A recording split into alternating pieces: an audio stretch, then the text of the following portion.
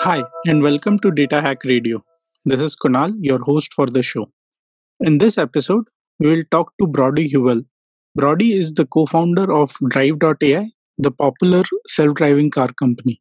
Brody did his bachelor's from University of Florida and was pursuing his PhD at Stanford under Professor Andrew Ng. During his PhD, he and other co-founders of Drive.ai published a paper on an empirical evaluation of deep learning on highway driving. During the show, we'll talk about fascinating world of self-driving cars, the challenges they face, and how it is very critical to be aware of weakness of any AI solution.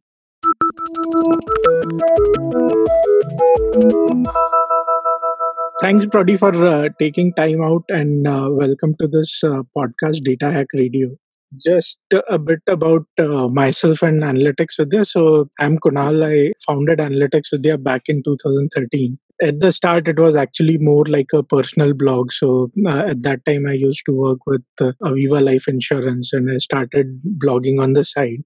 And from there it started taking its own life, so people started following the blog, people started coming and asking questions, to the point where I could see much larger impact coming from Analytics with there rather than continuing in my job. 4 years I've been doing this full time, and we have transformed this blog into a community portal where people come and ask questions, people interact with other community professionals, and as part of various community activities, we do various webinars, podcasts, so that people can get exposure to some of the thought leaders like yourself. And that's where we reached out to you. And thanks for taking this time out.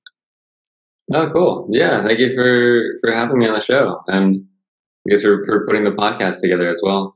Let me start with asking about your background. So can you tell us a bit about yourself, your background? How did you get into data science and some of the research which you've been doing in Stanford? Yeah, so my general background, I grew up in Florida, and then I went to the University of Florida to study in mechanical engineering, actually. And at the time I graduated, which was back in probably about 2009 or so, AI was starting to become popular once again. It was like kind of the end of one of the AI winters, and it was starting to become popular. And I was reading some news articles about it, and thought it was like a really interesting subject. So when I applied to graduate schools, I applied to a lot of computer science departments and double E departments, and I ended up getting into Stanford for mechanical engineering, but kind of switching right away to computer science to work with Andrew Ng and to work on deep learning and natural language processing was kind of my first couple projects. So I started there back in 2011 doing a PhD within computer science. Mm-hmm. And yeah, I spent about 4 years there doing various types of machine learning and deep learning. And in 2015, after working for maybe like 2 years on autonomous cars and computer vision, we decided to create Drive.ai, which is where I am right now. Mm-hmm. And when I say we, this consisted of the students in Andrew's lab. So there was a couple PhD students and a couple master students, and we realized this was, a great time for the technology and for the market. And we thought it'd be a great idea to kind of explore what things would look like in industry if we took our research out and applied it in the real world. So yeah, I've been doing that since 2015, working at Drive.ai and making self-driving cars a reality, I guess. And so when was the first time that this idea of, self-driving cars came in front of you, and then how did it happen, and what were some of the early reactions or early thoughts you had? Yeah, so this started back in maybe like 2012 or so. We had done this project where we tried to replicate some results that Google had done, Google Research, where they used 16,000 CPU cores to try to create large neural network to watch YouTube videos all day and to see what it could find after doing this unsupervised learning. So we saw that research and thought it was really cool, but we thought it'd be even better if we applied it to GPUs. So we kind of recreated the results using just I think it was like 12 GPUs or something we created what you could do with 16,000 Wow. CPU. Okay. And at that time, this was right when Alex Krzyzewski's net, like that's right when that came out. And that net was amazing, partly because it was on the GPU, right? So this is when everybody kind of realized once we finally have enough data and enough computational power, and GPUs are going to be what's unlocking kind of this next wave in deep learning. And so this is about 2012. So we had done that project. At the end of it, we were left with this giant cluster of I can't remember how many we had, maybe like 64 machines, each with like 4 GPUs or something like that, back at Stanford. And we knew we wanted to do something different. We knew we wanted to do something with tons of data with high impact. And we bounced around a couple ideas, but the one that stuck was self-driving cars, mainly for the reason that it was of course high impact, but also you could collect a bunch of labeled data in a really clever way. So we thought we would try to use a camera-only approach, but collect the data set to train the cameras. We would use LiDARs and IMUs and really fancy GPSs. So we'd use really expensive sensors to automatically kind of annotate our data, use cameras only during test time or inference time. So that was the plan, and that's how we got into self-driving cars, was basically just looking for a meaningful problem where we could get a bunch of labeled data really quickly. And how much time did it take to gather this initial data and labeling it from there?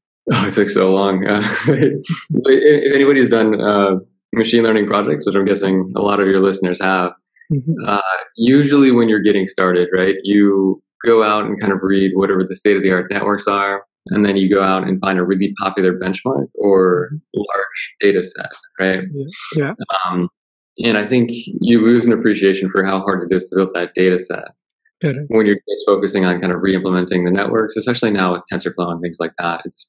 It can be rather simple to build up the networks, but if you actually try to build a data set on your own, it can be a very challenging task, right? There's a lot of logistics problems and just general software engineering problems to encounter. And when you're working with robotics in particular, you're dealing with a lot of hardware as well. So you need, electrical engineers and mechanical engineers, and you need to mount sensors and make sure that everything's calibrated, and make sure that all the, you're going to have like a vehicle operating system as well. So in the early days, it was, we got it done. It wasn't, it took like a lot of recruiting in some sense, because when you're in an AI lab, it's hard to get people to come in and then work on the vehicle operating system part of things on board the vehicle, or just for data collection. And for tagging, did you have a team which helped you out or tagging the data, or that was so? How did you go about tagging this data then? So we did it. So for lanes, that was totally automated. So we had this fancy GPS, which could give us our location within maybe like 5 centimeters, somewhat reliably. Using that, what you can do is you can get a path of kind of where the car is driving, right? You know the future path that the car is going to drive, and based on that route, you can actually assume that the lanes are just like some width away from the car. Use that knowledge of projecting the future path into your current image, and you can extract the lane information that way. If that makes sense. So that was more or less an automated project, or automated annotation. And then did that make sense? Yeah, it did. Okay. And then for dynamic obstacles like vehicles and pedestrians and things like, I think it was me and another grad student set up this mechanical Turk pipeline. Got it. Yeah. And that was when we discovered the pains of mechanical Turk and trying to get your data annotated and like that. But so that was more manual, and also a lot of logistics and overhead to deal with. Okay. So this was like the first version of the self-driving engine which you were building. So when did you test it out? What were the early results like? And what were some of the areas where you thought it worked well, and areas which then would need improvement? Yeah, so we ended up publishing a paper. If people are curious, they can look up the paper. It was it was just a kind of an empirical evaluation at the time. We were going to form the company. and wanted to publish some results before we did that. Sure. But I think it's called empirical evaluation on highway driving data. But in that, there's a video that you can find, and it's maybe like an hour long or something, where you can show highway driving for an hour. But okay, so the question was the downsides of it, or where were the weak points? So on highway data, it worked rather well, right? Because most of the data we collected was highway driving. So in that domain, things would work pretty well. On urban areas, though, because we didn't have much data there, you would get a lot of false positives on the sides of the roads, I remember. Specifically with buildings and things kind of like outside of its domain that it hadn't seen much of. But our application was kind of highway driving, so that was the main purpose. In general, like, you get false positives every now and then on the sides of the roads of highways too, but those weren't detrimental to performance when you're actually driving, because you don't want to run into like the signpost or walls anyway. So recall was remarkably high. I think when we showed potential partners what the system looked like and the results we were getting, they were all impressed enough that it gave us the confidence to go out and talk to more industry partners and potentially form a business around the technology we had developed there. But yeah, I would say false positives were on the sides of the roads were one of the biggest weak points. Sure. And then how were you measuring the rate of false positives, and what magnitude was that number around, if you can share that? I don't remember off the top of my head. My guess is that paper probably listed somewhere. And then, so I'm presuming that most of the next work would focus on driving down these false positives and improving on it from there. Yeah. So after that project, we started to incorporate more sensors. It was kind of the next approach. So after we formed the company, we were kind of exploring for a little while what a camera-based solution would look like for autonomous cars. And I think this is kind of a hotly debated topic sometimes in self-driving cars of like, do you want a camera-only approach? Because essentially all humans use to drive, or should you use all the sensors you have available, which would include LiDAR and radar and camera and those main sensors. And I think our opinion was that camera-based solutions are pretty decent for the highway. And it makes a lot of sense for the OEMs being like the major car manufacturers of the world, because for them, they're very price sensitive, right? And they're selling private vehicles. But when we made this switch from kind of like this level 2 driving, like this kind of highway autopilot, to full level 4, which is more or less geofenced, fully autonomous driving. You're no longer selling that full vehicle to customers anymore. You're most likely going to be selling a service, in which you can much more easily amortize the cost of these expensive sensors, such as LiDAR and radar. So then, after the camera-based approach, we started to explore what LiDAR detection would be like. And using LiDAR for perception on the vehicles, as well as radar. So combining all the different sensors to get much better precision in recall. And what is your view today? Do you think that over time, as camera-based systems see more and more data, they would become more accurate and you'll see them perform better in urban areas? Or you think they'll hit a plateau and in urban areas we'll need to continue to use LiDAR for a while? I think they definitely will get more accurate, right? I think it's a matter of computational power is one of the biggest holding back computer vision, that and the data, right? Because the dimensionality of the camera data you get is just really high. So you need a lot of data to be able to understand all the nuances within images. But in the meantime, I guess the other argument is like, why handicap yourself? If radar and LiDAR are available and they're getting much, much cheaper every month, like, why would you not use those sensors to get better performance? And that's what's interesting about LiDAR right now is for the major car manufacturers, it's hard for them to justify putting LiDAR in their cars right now because they haven't quite worked out the economies of scale.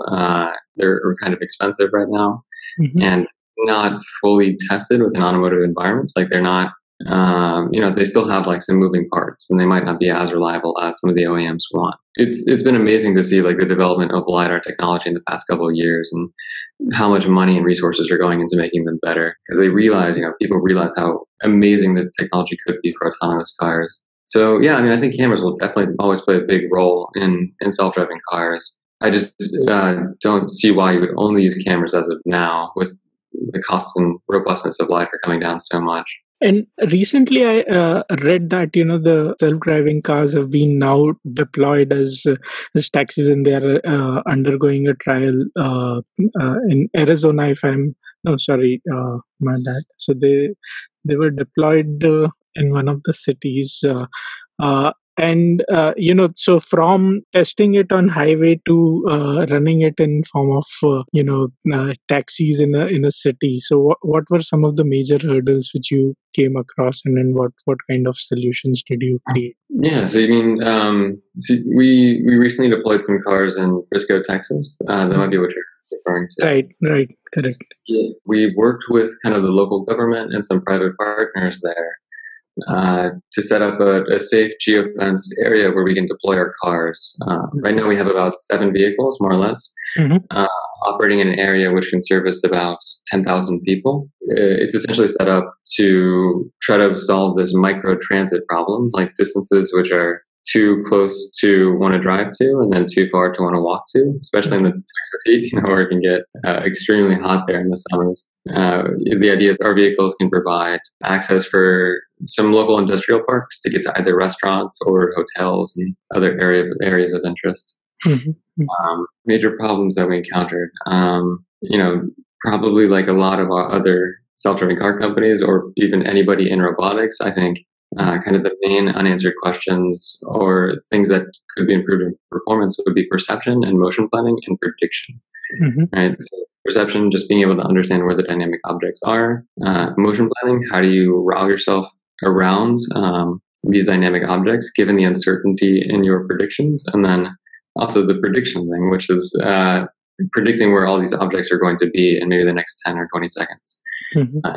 What their intentions are going to be. So yeah, these are just classical machine learning problems, right? And I think one of the best ways to solve these machine learning problems, when you have access to both the data set and the neural network, is you kind of try to improve them together. So like this hard negative mining becomes a really important thing of being able to understand where the biggest failures are in your current system, and then quickly identifying those, adding them to your train set, your test set, your simulator, and then going out and collecting more data with those cases. Right? And that could mean staging some situations if you want to test things out. Also, the simulator is becoming a bigger and bigger component of all robotics and self-driving cars, so that you can quickly iterate and test out your motion planning system and kind of the rest of your stack in a very fast way. So yeah, so I'd say it's similar to a lot of machine learning problems. Difference between like kind of this academia and industry, though, is usually in academia, when you encounter these problems, your data set is fixed, right? You're going to probably be iterating on your neural network or your motion planning algorithm quite a lot. But in industry, it's free. Everything's up for grabs. Like it's you can do whatever you want to try to improve the performance. And so you can imagine a lot of resources going to just improving that data set, because that alone, I think, will solve a lot of problems. And there's a lot of infrastructure needed for all the testing we do and all the data collection and robust playback of data and calibration of sensors and things like that as well.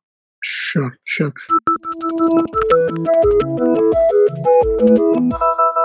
Dear listener, I am excited to announce the launch of Analytics Vidya Medium publication.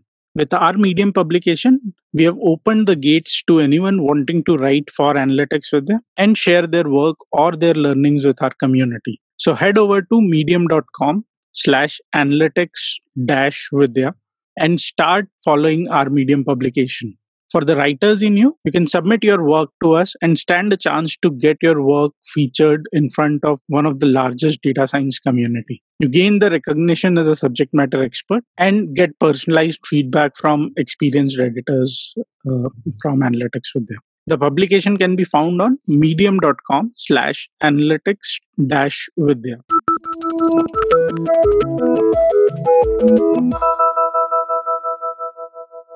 In order to implement these, so how do you take care of problems like, let's say, any road works which are going on, or any real time changes which happen on the road apart from obstacles? Yeah, so this is kind of the special case problem within self-driving cars, and it's a very challenging problem, right? Because you can solve the general case of self-driving if you assume that all the cars around you and all the pedestrians are rational actors, and they're going to be doing exactly how you predict, and they're wearing nice reflective objects and things like that, so that you can detect them easy. But what do you do when you get a curveball, right? Like when the road changes on you and somebody repaints the road, and this happens quite often, actually. And so it's still like definitely, somewhat of an open area of research. And the way that we are trying to solve it right now is one is through partnerships, right? I mean, why for something that would be much more robust if we just worked with the government, so that if they are going to make changes, they let us know like well in advance. That's, I think, one of the main ways we're dealing with that problem.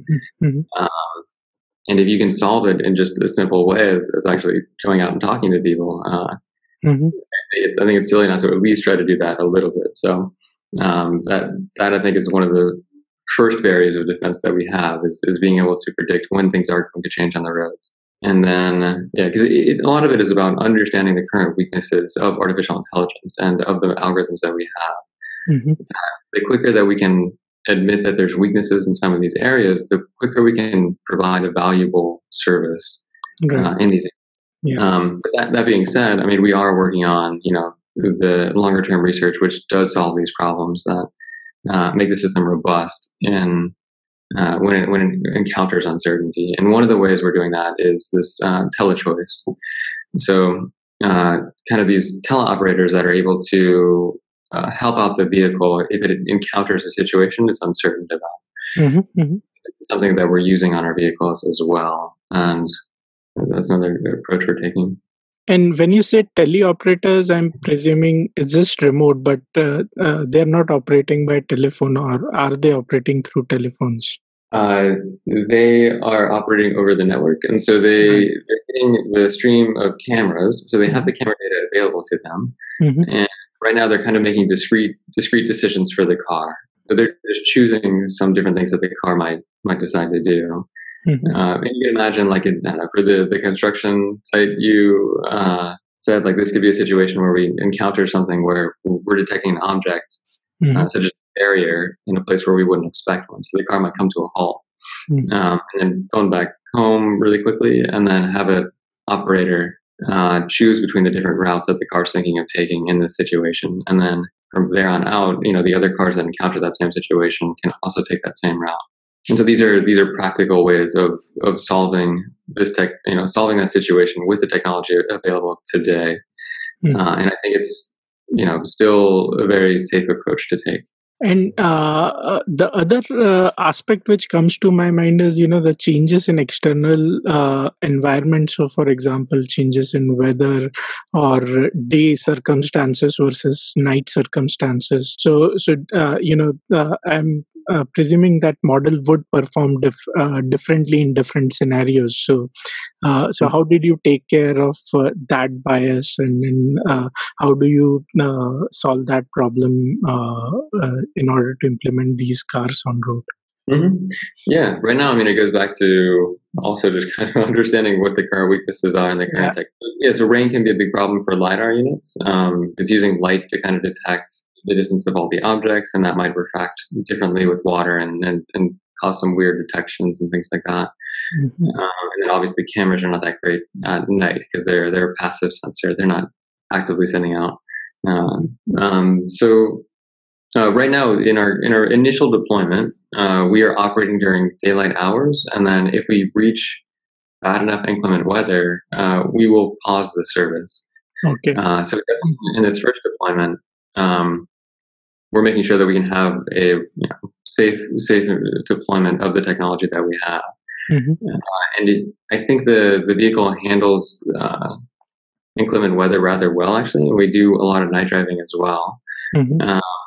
Right now, just out of kind of an abundance of caution, and not to mention that's where the value is right now, is usually during daytime hours. It's when most of your customers are going to be requesting rides. So it's kind of the sweet spot to just say, we'll just operate during daylight hours right now. Our approach definitely does scale to these nighttime hours and to inclement weather. Using the same approaches that we use for everything else and collecting the data in those situations. But to have a safe rollout, I think we're testing the technology in conditions that we want to control. Sure. And from your perspective, what are the, let's say top 2 or 3 questions or priorities in order to, enable a wider use of these self-driving cars? So what are those challenges which you would want to solve in, let's say, coming months or years? So maybe I don't understand the question. So So what I was saying, what are the, let's say, top 3 questions or top 3 challenges which you would want to solve in coming months and coming years, so that we can have more wider deployment of these self-driving cars? I see. I'd say prediction is one of them, of like handling what that pedestrian on the side of the road looking at their cell phone is thinking of doing next. That's a challenging problem.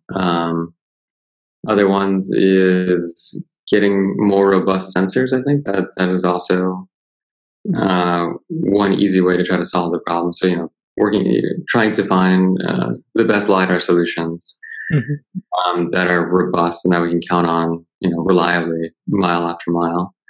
And then third one, there's a lot of work I think to be done in the simulator and motion planning. So improving kind of the simulation environment that we have, so that we can really quickly iterate on a lot of different parameters in the motion planning system to handle all these different special cases.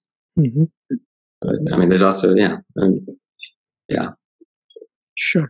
And let's say, in order to deploy these self-driving cars in a completely new geography, let's say, if you want to deploy it in India, hypothetically speaking, how does that process work? So how much time do you need to train in these changed circumstances? How robust or how much learnings can be transferred? Any experience on those sides? Anything which you can share? New areas. I guess just to give you some context, when we made the decision to go to Texas and deploy our vehicles there, it took us about, I think, 5 days to go from initial vehicle on the ground to actually driving autonomously there. Wow. Okay. Once you have the infrastructure set up, it's a matter of just mapping the area so that you can localize and figure out where you are. And then, it's helpful to collect a little bit more dynamic data. So in Texas, for example, there was a lot more trucks, a lot more pickup trucks than we'd see in California. So just getting an understanding of the local data distribution there. Also, the traffic lights were horizontal there instead of vertical like they are in California. Okay. So it took a little bit more data. So we collected a little bit of data, augmented our existing data sets, and sure enough, then it works rather well. So I think mapping the biggest bottleneck and deploying quickly to different areas, and that's why HD maps, that they're an interesting topic when you talk about scalability of self-driving cars, and whether or not you need to have an HD map for an entire region, right? Because an HD map, what that entails is centimeter levels of accuracy on all of the objects in that area. So you need really clever ways kind of updating your maps if anything changes in the world. If buildings get knocked down or if lane changes, they repaint the lanes, or even if bushes grow, like these can be things that kind of mess with your map and mess with the localization of the vehicle. Taking a step back and looking at the overall industry, there is so lately there have been many more players coming into this space. So, how do you look at the space growing in future? How do you see Drive.ai kind of differentiating itself and continuing to lead this domain? Yeah, so since we started back in I guess we kind of started the project back in 2013 or so. But yeah, it's been amazing to watch the whole industry flourish, right? Yeah. I mean, it's more than just players like us. There's also like a bunch of annotation companies that have cropped up, Hmm. which is a whole other interesting topic and something that I've worked quite a lot on. And then there's, the LiDAR companies that have sprung up. So Hmm. people create LiDARs. There's the simulation industries, so people that are trying to provide simulators for people.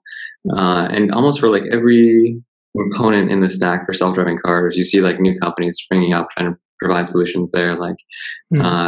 I believe there's a company trying to provide prediction of pedestrians, right? Like Hmm. it might seem like a very specific module in the self-driving car stack, but there's a lot of resources going into every single one of these components, which I think is justified given the economic impact that self-driving cars will have, and if we can solve this technology, how many more exciting things it will unlock. Hmm. So yeah, I mean, so there's a couple other people kind of doing similar things as Drive.ai, which I think the differentiators between us and them. For one, it's hard to speak to other competitors because it's not as if I can just go and use their product, right? Sure. Hmm. This industry is like a little different, so I can't just hop on their website and see how their stuff differs than ours. Hmm. Um, we're taking definitely, I think, a very people centric approach. So one thing that is important for us is that we think about the humans and the pedestrians around the vehicle as we're driving Hmm. around. So if you look up Drive AI and if you look at the images of our vans that we have, you'll notice that they're strikingly orange, right? They're not meant to be pretty or aesthetically pleasing necessarily. They're meant to grab attention. Hmm. Part of that reason is to signal to people that, hey, these are self-driving cars. They might not act as a normal human driver would, right? And there might not even be somebody behind the wheel. And so that problem, like I said, of if a human is going to be crossing a crosswalk, it's really weird not having a driver to make eye contact with, so that you can Yeah. Hmm. yeah, kind of like verify that you're going to be okay. Hmm. So we covered our vehicle with these panels that will tell the pedestrian what our intention is. So if we plan on waiting for the pedestrian, it'll Hmm. say that on the panels, like waiting for you to walk. And that, that provides a lot of confidence to the pedestrian that, the car actually sees it and that it's going to be waiting for it. Otherwise, the pedestrian might just sit there and wait, thinking that it's not too sure what these self-driving cars are, and I'm not sure if it's fully trusted to walk in front of you. Yeah. Same with people inside the vehicle as well, right? Hmm. Uh, if you've ever ridden in a self-driving cars, one thing that you can't help but think the entire time is, oh, does it see that vehicle right ahead of us? Does it see that pedestrian right over there? Like, is it seeing all the things that I'm seeing right now? So making sure that you have good interaction for the passengers, like a good display that can show and provide comfort to the people Hmm. in the car is also really important. Right. So you have some kind of let's say maps or interactive maps which people can look at so that they get more comfort. Mhm. Yeah, exactly. And then also the way we try to deploy our vehicles, we try to partner with the governments, Mm-hmm. and other private partners in ways that we can help mitigate the biggest weaknesses of self-driving cars. So I feel like that's another approach that I don't hear quite often is being able to uh, understand the weaknesses of the current technology and then come up with just really simple practical ways of mitigating those risks. Mm-hmm. And then we started at the time of the kind of the deep learning revolution. So a lot of the core of our technology is built around deep learning pipelines and this large scale GPU training. So that was an advantage we had over some of the earlier players as well. What was the customer reaction or people reaction? So you mentioned some of them, but so how are people perceiving these now, or is there still an inhibition in kind of getting into these cars now? So how's the adoption going? Oh yeah, the adoption is going well. I think in the I can't remember the exact numbers. I think in the first 5 days, maybe I have the numbers somewhere, but I think we've given in the first of the week we've given rides to hundreds of users on the service so far. I mean, we just launched it Mm-hmm. like 2 weeks ago or so it's still early days in the deployment, Yeah. and we're rolling it out slowly. So it will be open to 10,000 people eventually, but right now we're keeping it in smaller groups and kind of making sure that we got everything down right and making sure that the customers feel safe and and comfortable Mhm. before scaling it out even further. But yeah, so far, especially in the summer, the adoption is great. I mean, I think that they love having an alternative to having to drive or to having to walk to the restaurants that they frequently go to. Mhm. Uh, and we have a mobile app experience so that it's rather easy to just hail a ride, uh, you know, and have somebody drive you over there. Mhm. Sure, sure. And looking at the current, deployments, what are the kind of techniques which are being used by these vehicles on the road? So which machine learning techniques or deep learning techniques you have found to be really useful? And for example, do they use reinforcement learning, or that's still not the case? Can you share a bit more details around the techniques being used? Yeah, so this is, I think, speaking to the kind of learned approaches versus the classical machine learning approaches. Mm-hmm. And I remember in like the early days of self-driving cars, there was a lot of talk of like end-to-end approaches Mm-hmm. where you essentially just, your training data was the camera images and then what the human driver did in that situation, Mm-hmm. right? And that's on one extreme of end-to-end learning. And you can imagine it takes a ton of data. If you don't break the Right. problem up into some components like that, it's going to require tons of data to actually solve that problem, and that astronomical amount of data just to verify that it's safe, because that's another big component to all of this, right? Is how do you prove that the system is safe? And if all you can do is test the full end-to-end solution, you need a lot of data Mm-hmm. to test every like different possible situation. So yeah, we do not do end-to-end learning. We use the learning approaches like deep learning within the modules that it happens to work really well for. So for perception, for example, it turns out deep learning works great for perception, and some of the reasons why is because you're dealing with really high dimensional data, and you can't just kind of have a human code in like all the rules for pixel values and images, right? I mean, I think a lot of people have probably seen this before if they work with robotics data and geospatial data. It's hard. It's really hard for humans to make sense of the way that the algorithm see it and the robot sees it. Mm-hmm. So those are generally all deep learning solutions. Is when you're dealing with the input of geospatial data. Mm-hmm. The motion planning system is not so much reinforcement learning or a deep learning approach. It's it is a combination of classical, but also there are some machine learning components to it as well, and some learned components, especially when you start using the simulator a lot and then testing out different configurations. Mm-hmm.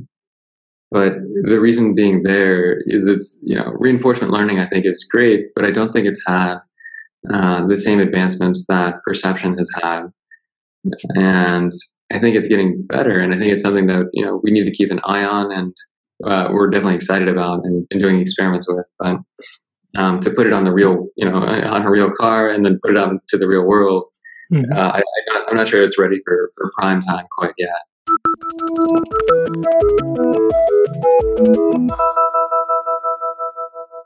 Are you excited about the possibilities of computer vision through deep learning? The application of computer vision range from understanding the environment in a self-driving car to building facial recognition systems for classrooms or manufacturing industries. Head over to trainings.analyticsvidya.com and check out our course on computer vision using deep learning to start your journey today.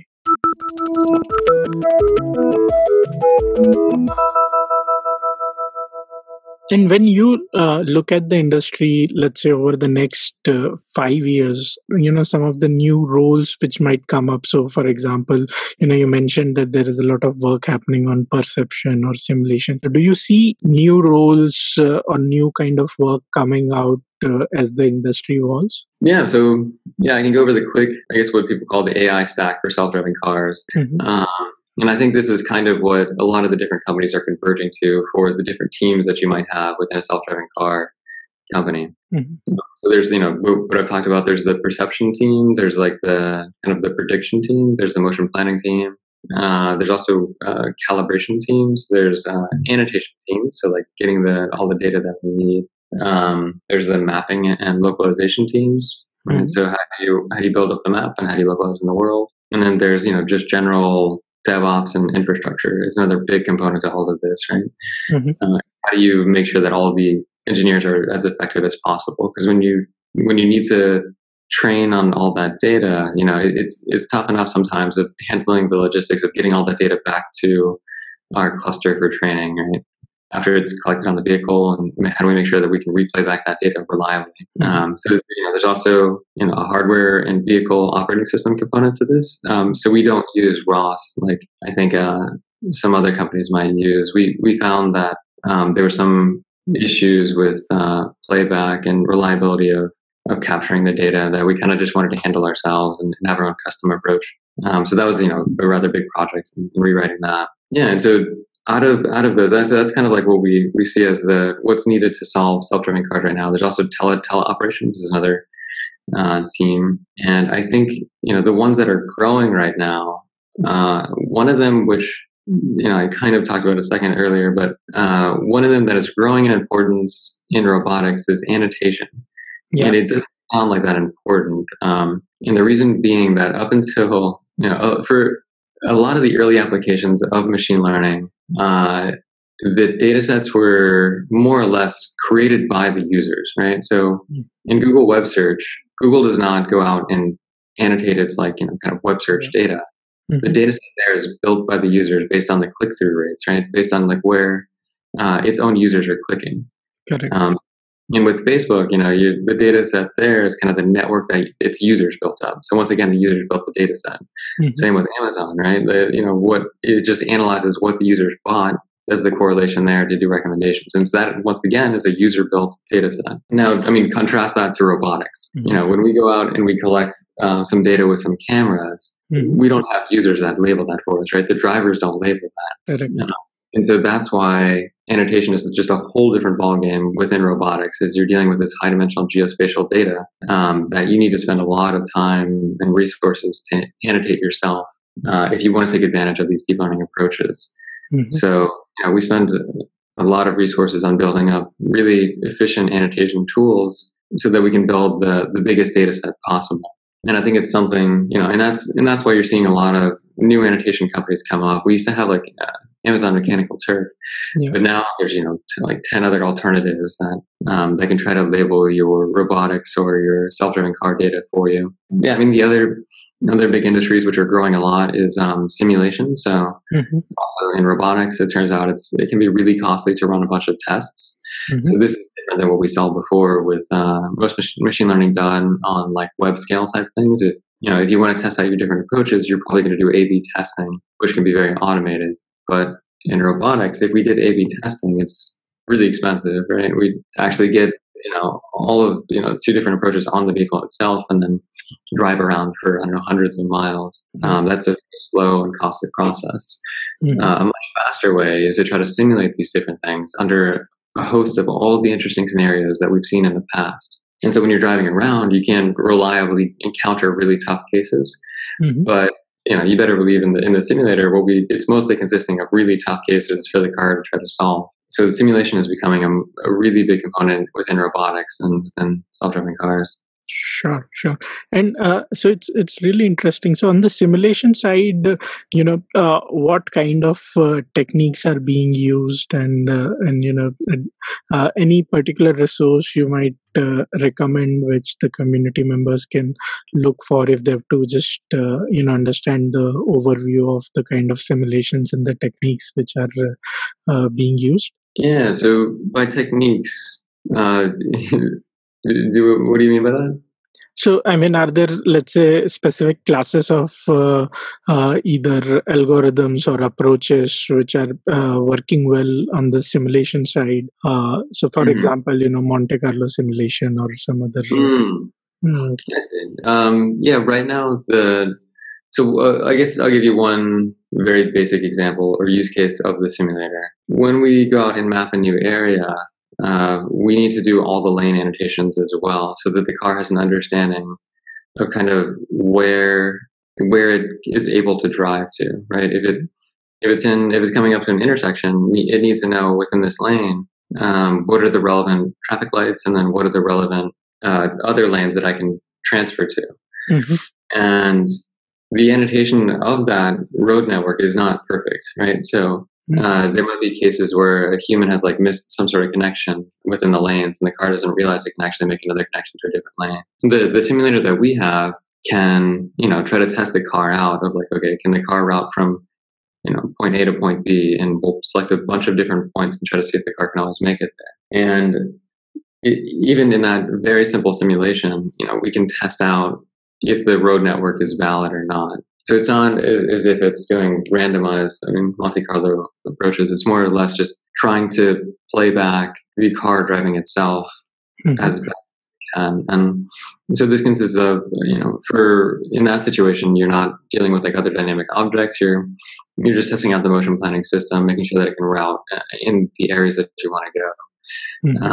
You can also replay back data that you've collected. So if you found an interesting scenario that your current motion planning system doesn't solve, then you can replay back that scenario over and over again while you're tuning your motion planning system. So that's like another common use case of it as well. And then also, you can test, like you were talking about earlier, if you wanted to test how things are in inclement weather, you can, modify the perception system to kind of simulate those types of situations as well. And going forward, so obviously you've started with testing it in human transport scenarios, but there are, parallel use cases for self-driving cars, like, for example, delivery of goods in an automated manner. So are there, any of these parallel use cases which you see yourself getting into in near future, or what are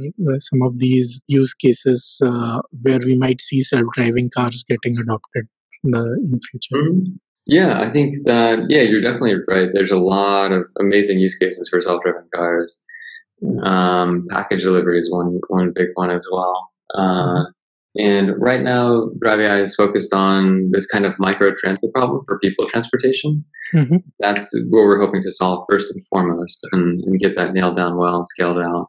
And then once you have that technology, it transfers pretty well to the other applications like you're talking about. There's even like, different services that have to drive around. So you can imagine there's a lot of technicians where they have very specialized skills, but they have to spend a lot of their time just driving out to these remote areas. So that's, a lot of wasted resources. Is you could have that technician doing something more valuable instead of driving. And so, that's not package delivery or people transportation necessarily. It could be like an enterprise solution as well for people providing, specialized skills. Correct. Sure. Machine learning practitioner perspective, if they have to, look at building a career in automated cars or driverless cars, so what would be your advice? How should they go about building their career? What are some of the ways in which they can get into this domain?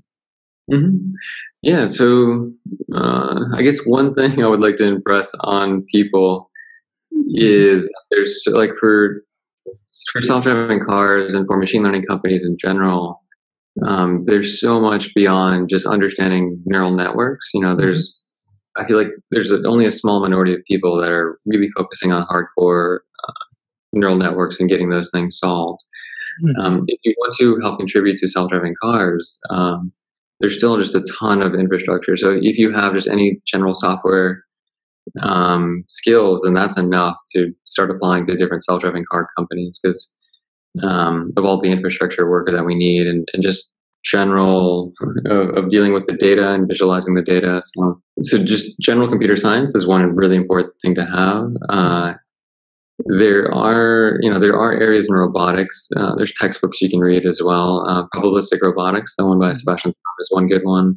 There's also planning algorithms, which is another textbook by Lavelle. That's also another good one to get really hardcore into the algorithms themselves. I think Udacity even has like a self-driving car nanodegree that I've seen a lot of people applying to the company that have taken. And so those are all great approaches. In general, I think first and foremost, we look for if they are like really good developers, and we'd much rather have somebody who is a very skilled developer and then kind of teach them the machine learning process that we use at Drive and kind of the ins and outs of like how we allocate our resources towards machine learning and towards everything else. But yeah, I mean, it's definitely not going to hurt if you go out and spend a lot of time messing with TensorFlow and trying to do some benchmarks and other things with perception. But in general, you need to have a lot of just general architecture and software skills first. Great. Thanks, Brody, for your time, and I mean, really enjoyed this discussion, and I personally learned a lot of things about driverless cars and how the industry is evolving. Thanks for your time. Thank you so much, Kunal. Sure. Yeah, thank you for reaching out. Sure. Thanks a lot, and thanks for taking time out.